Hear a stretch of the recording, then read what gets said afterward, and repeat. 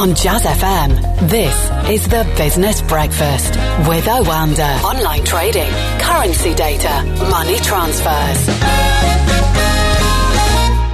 Jeff Halley from Oanda in Singapore is joining me. Good afternoon. Markets appear to have found a little bit of their footing, do you think, this morning? Yeah, I would agree with that. We saw a positive session in Wall Street overnight, led by tech yet again, as the investors dipped their toes in the water after a pretty tough week last week. Asia's been a bit more sanguine about it, but we saw a procession of very positive Chinese economic data this morning, and that has lifted sentiment in Asia, and equities here are mostly in the green.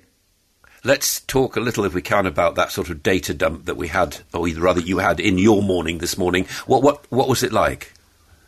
Yeah, I mean, it was actually better than I had expected, and certainly what the market had expected. Industrial production rose above expectations, as did retail sales, while unemployment actually fell by more than expected. And this confirms a fairly constant procession of Chinese data that we've seen over the last 2 months that's outperformed, and emphasises again that China is well on the way to recovering, and that will be positive, I feel, for most of the Asian region and also for Australian markets.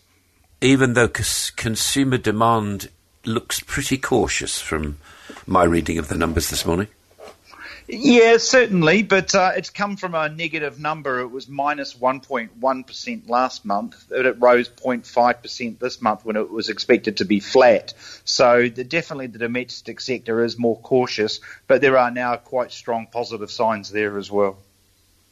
Okay. Let's just, if we can, talk about Japan's new Prime Minister. We're hoping for business as usual, presumably, from Yoshihide Suga.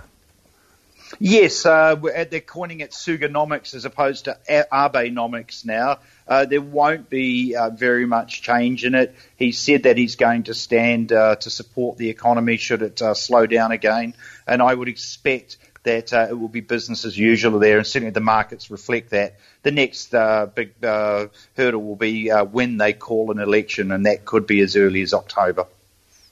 Really? I was thinking next year, so you're definitely thinking it's going to be sooner than that, are you? Is that to get a mandate going, as it were?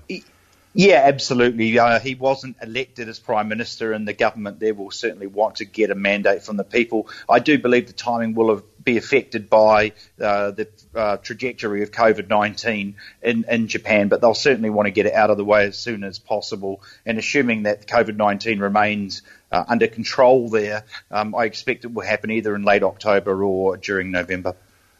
Our interest in the UK, of course, is because of the recent trade deal, which has been, how do they put it, signed in principle, I think is the phrase, which is still, we still have to go through the detail, and presumably nothing happens until that goes through the Japanese parliament, which, if there is an election coming up in October, I'm just guessing out loud that process of trade might well be a bit delayed. Well, I think the LDP, which dominates the parliament, will rubber stamp the decision of Mr. Abe and Mr. Suga in this respect. So I expect that will remain on track. There's not too many controversial parts of it from Japan's point of view.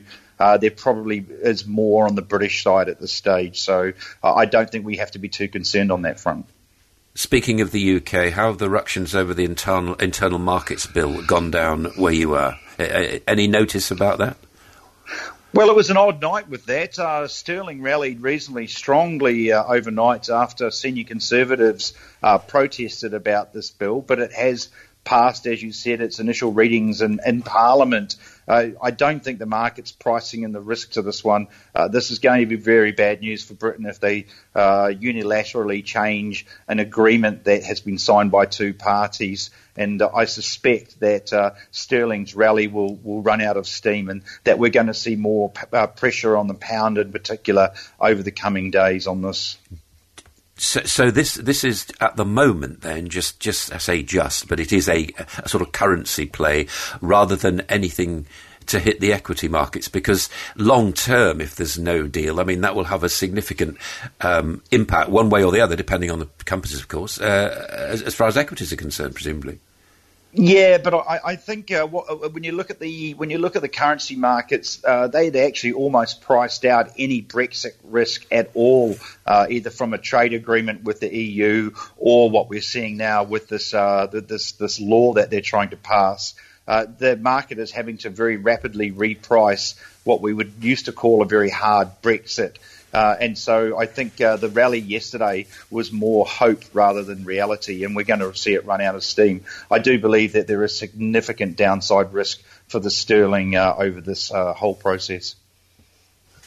Let's look ahead to tomorrow, if we may, because this is something that the markets will be interested in, won't it? Whether it be currencies or equities, and that's, of course, the minutes of the FOMC meeting and the meeting itself, and any indications of what the Fed's going to do. I suppose one of the interesting things is their inflation targeting mechanism now, which has changed.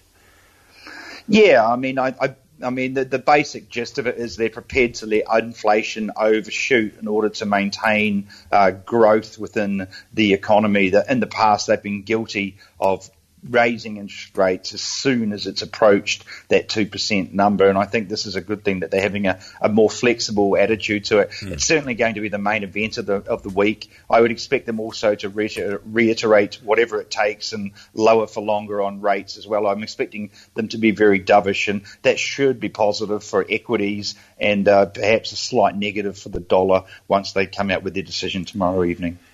Do you feel, finally, Jeff, that sort of helping hand from the Fed has been echoed around the world as far as central banks? In other words, have they set the pace for what central banks ought to be doing, or do you feel that central banks have been doing quite well unilaterally?